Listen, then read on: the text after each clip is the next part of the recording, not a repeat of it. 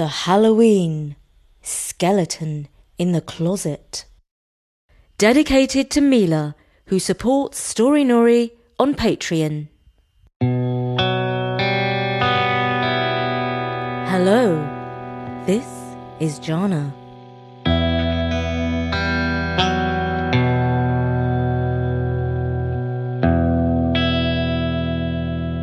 And I'm back with a new episode from our series about the haunted Dutch hotel. We began this series a year ago in the run-up to Halloween. If you've been following, you will know that the Jones family managed the Dutch hotel. There are all sorts of strange apparitions that might be ghosts, or might be time travellers. One member of the family is steadfastly sceptical about all things supernatural. And that is the mother, Angeleki. In this episode, we find out why. The Halloween Skeleton in the Closet.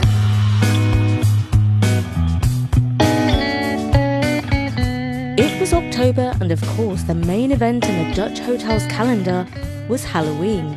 The staff were planning a fancy dress ball, with or without any real ghosts.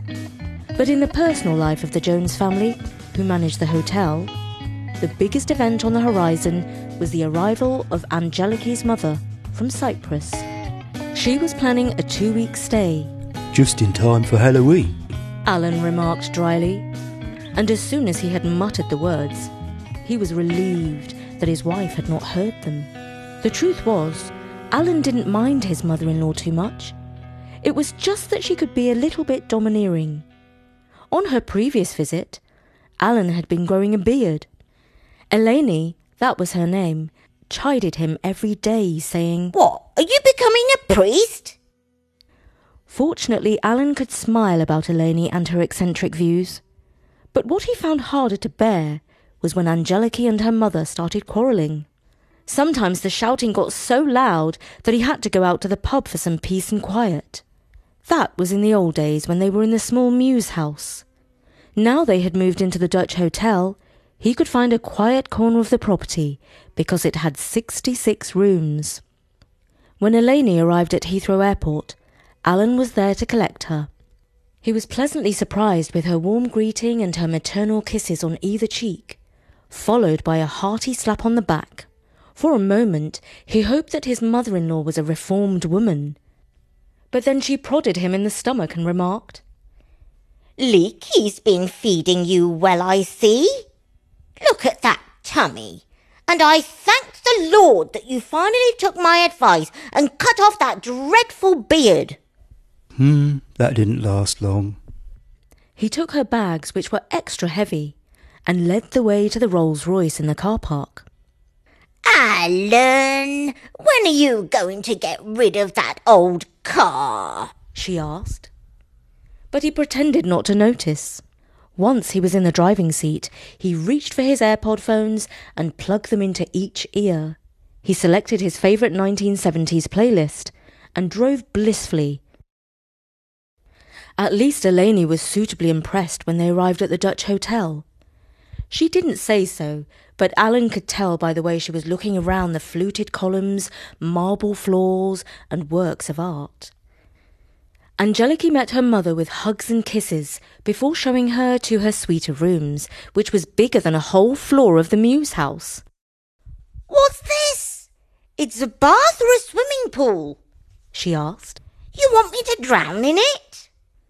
The kids were slightly afraid of their Nana because she was always telling them off. But they also liked the fact that she gave them gifts of money when she arrived, even if the notes were in euros. Not only that, but she always bought boxes of Turkish delight, only the kids were ticked off for calling them Turkish, because Nana was very patriotic about them being made in the Greek part of Cyprus. Even before she had any time to rest, Eleni wanted to cook supper. The family had a kitchen in their apartment, but they usually ordered food from the hotel. After all, the chef was one of the best in London, with a Michelin star, and anything they ordered was free, because they managed the hotel. Eleni couldn't resist scolding Alan, saying that he should not feed his family on takeaway food. Too much salt and preservatives, you know, she chided. No wonder you are getting so chubby. And so she sent Alan out to buy the ingredients for Greek salad and moussaka. She supplied the olive oil herself. Now Alan understood why her luggage was so heavy. She had brought 4 large canisters of extra virgin olive oil. Soon she was busy at the stove. Even Alan, who considered himself to be a dab hand at cooking, could not deny Eleni's food was excellent. While they were enjoying their delicious meal, Yogi asked, Nana, what are you doing for Halloween? I have no plans, dear, she said. I just wondered because Dad said you got here just in time for Halloween, said Yogi.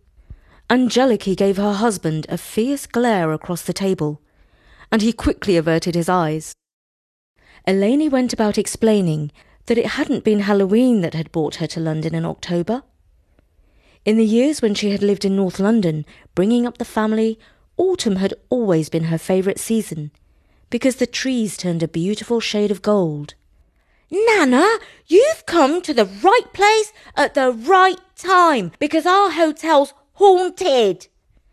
And Halloween is going to be extra spooky, added Yogi excitedly. Haunted, you say? You sound just like your mother. She's extra superstitious, you know. No, I'm not, protested Angeleki. I don't believe in any of that nonsense, and I'm fed up telling the kids not to believe in ghosts. Is that right, Leaky? You different now? Eleni asked, looking her daughter in the eye. She then recounted how terrified of ghosts her daughter used to be, and how she would scream at the top of her lungs after a bad nightmare. Have you forgotten rushing into our room in the middle of the night crying about ghosts creeping about your room? I had to beg the priest to come, but that made you even more crazy. Mama, that's not true. Please stop telling stories, exclaimed Angeleki, who was now very agitated. But her mother seemed oblivious to her daughter's frowning face. She just went on. Oh, the stories I could tell the kids about when you were little. Remember the fortune teller? Oh, please don't, begged Angeleki, now with her head in her hands. Eleni turned to the kids and began disclosing their mother's secrets. When she was about 12 years old, living in Finchley, her best friend was a neighbour whose name was Eliza, a very strange girl. No, Mama, please stop. But Eleni took no notice. Eliza called herself a goth. Her long pitch-black hair went all the way down to her waist. It wasn't that long, Ma. It grew until it reached below her knees, you know. Her face was as white as my wedding dress, she continued, and told them how easily Eliza could have passed as a ghost. Eliza, she said, had been a very bad influence on Angeleki because she believed superstitious nonsense. And one particular Halloween, she dragged her to see a fortune teller at the fairground. It was after that the worst nightmares began. There was no sleep in our house until Christmas, I tell you. Enough! Screeched Angeleki, standing up and banging the table. I said stop it, Mama. You exaggerate everything 1,000 times over. I had the occasional nightmare, that's all. It's a perfectly normal thing to happen while you're growing up. Okay, if you say so, dear, sighed her mother, who held her peace for the rest of the supper. But of course the kids were very intrigued about everything that had been said and wanted to know the rest of the story. It might explain why their mother was so against superstition and believing in ghosts, even when they were living in a hotel with actual apparitions that appeared all the time. The next day Yogi begged his Nana to tell the rest of the story about their mother and the fortune teller, but she was no longer in a talkative mood. You'll have to ask her yourself about the skeleton in her closet, she said. She has made me take an oath of secrecy. You mean Mum has got an actual skeleton? Eleni shook her head and refused to say anything more on the subject. Later that day, his sister Nafsi got Yogi up to speed, explaining that the skeleton in the closet was just a figure of speech. Yogi knew that if he asked his mother any uncomfortable questions, she would respond by yelling at him to do his homework or tidy his room. So he did not bother trying. But his sister Nafsi was more subtle. When she was alone with her mother in the living room, she said, "Mum, I sometimes have nightmares. They are really scary. How did you get over yours?" "Well, by using healthy thinking and good psychology," said her mother. "What do you mean by that? Can you explain?" Nafsi asked craftily. "Okay, well, this is what really happened to me when I was young," said her mother. "Yep, it's true that my friend Eliza introduced me to a fortune teller. But it wasn't at a fairground. We visited her flat, which was above a shop on the high street. That was my first mistake. I should never have agreed to go there without telling my parents. Anyway, she dealt us tarot cards, which are used for fortune telling." "Oh, she didn't deal you the death card, did she?" asked Nafsi, who thought she could see where the story was heading. "No, in a way it was worse. She pulled out a card called the Fork in the Road. She said it meant that my life could go in one of two directions, and it was all up to me. If I could dream positive dreams, they would all come true. But if I had bad dreams, they would also come true. And here's the really heavy part. Not just for me, but for all of the world." "How could that be?" Nafsi was intrigued. "Well, she said we each live in our own dimension, and our thoughts come true at a particular stage in our life. The fork in the road card meant that I was at the special stage where my dreams would determine all the world's destiny." "Wow, that's insane!" I knew it was crazy, but I couldn't get the idea out of my head. And Eliza made it worse. On the way home, she told me that I must have positive dreams, or else I, and I alone, would be responsible for everything bad that happened in the world. I was only 12. It was too much for me. I couldn't control my dreams, and I started to see every plague, pestilence, and war that anyone could imagine. Eventually, it ended with psychopathic aliens invading the world. I couldn't sleep for weeks on end. I was exhausted and miserable and falling behind at school." "So how did you cure yourself?" asked Nafsi. "Well, fortunately, there was this teacher at school who was interested in hypnosis and psychology. He noticed that I was in a bad way. So we used to have talks about all that I was going through. He gave me some of the best advice I've ever had. He told me to think of something positive and write it out 15 times a day. That way, it would come true." "But isn't that a sort of magic?" "You might think so, but he said not. He said my subconscious would start to notice opportunities, and I would release positive energy from my brain. I would see the world in a better light and make good luck for myself." "And did it work?" asked Nafsi. "Oh, yes. The most remarkable things started to happen to me.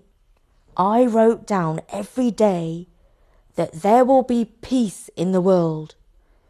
And you know what happened?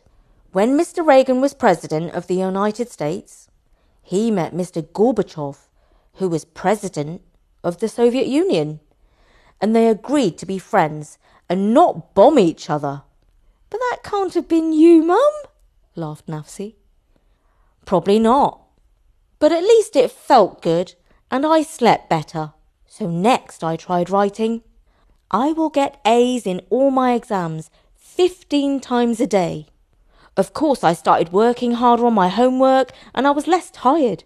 So it wasn't all just some supernatural force. But when my results came through, every result was A. That's incredible, smiled Nafsi. I'm going to try it too.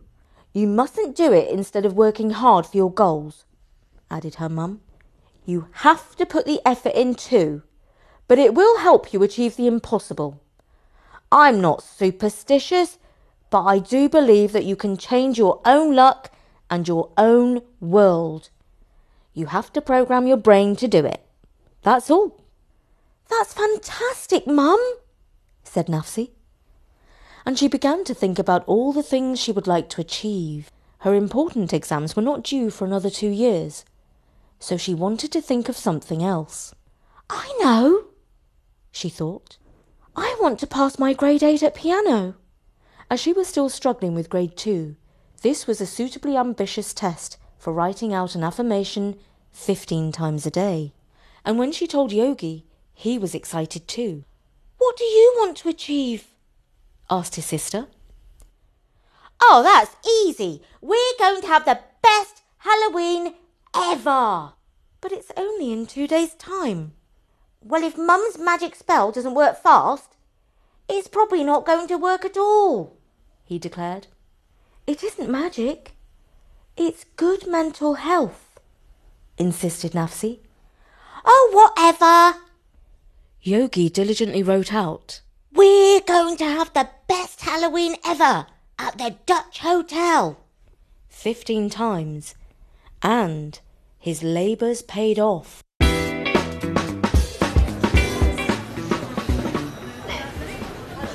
On the night of the party, Dad allowed the kids to stay up until after midnight, so that they could see him play the saxophone with a jazz band that he had hired.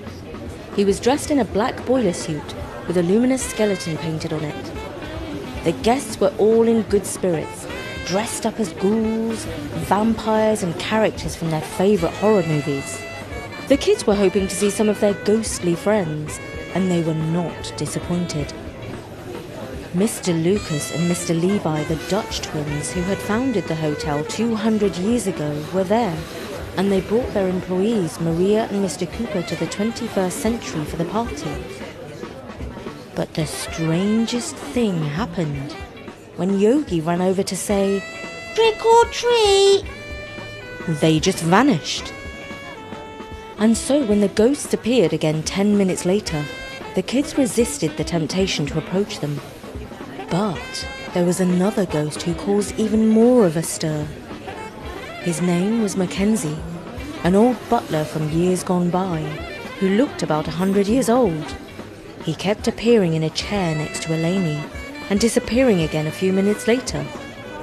Eleni, who was dressed as the Wicked Witch of the West, grew more and more impatient with him, and said, You don't fool me with your trick-or-treating!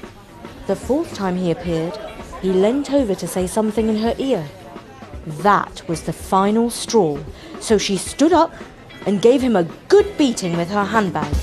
This caused the kids a great deal of laughter, especially as Mackenzie's costume split in half, revealing the old butler in his underpants.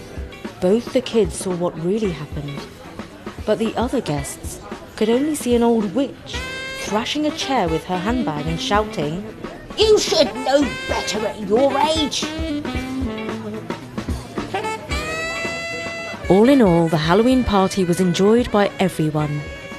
The faithful chef put on a magnificent feast of ghoulish but delicious food, fit only for the best event in London, and Alan's solo was a success. And although the family missed Eleni when she flew back to Cyprus in November, they were also quite relieved.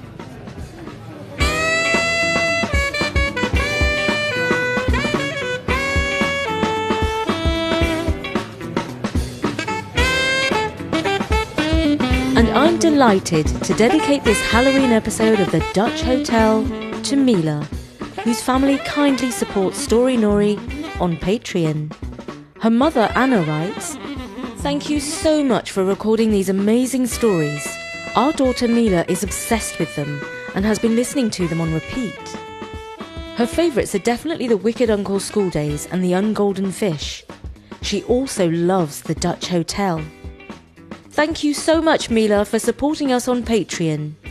And to all our listeners, have the best Halloween ever."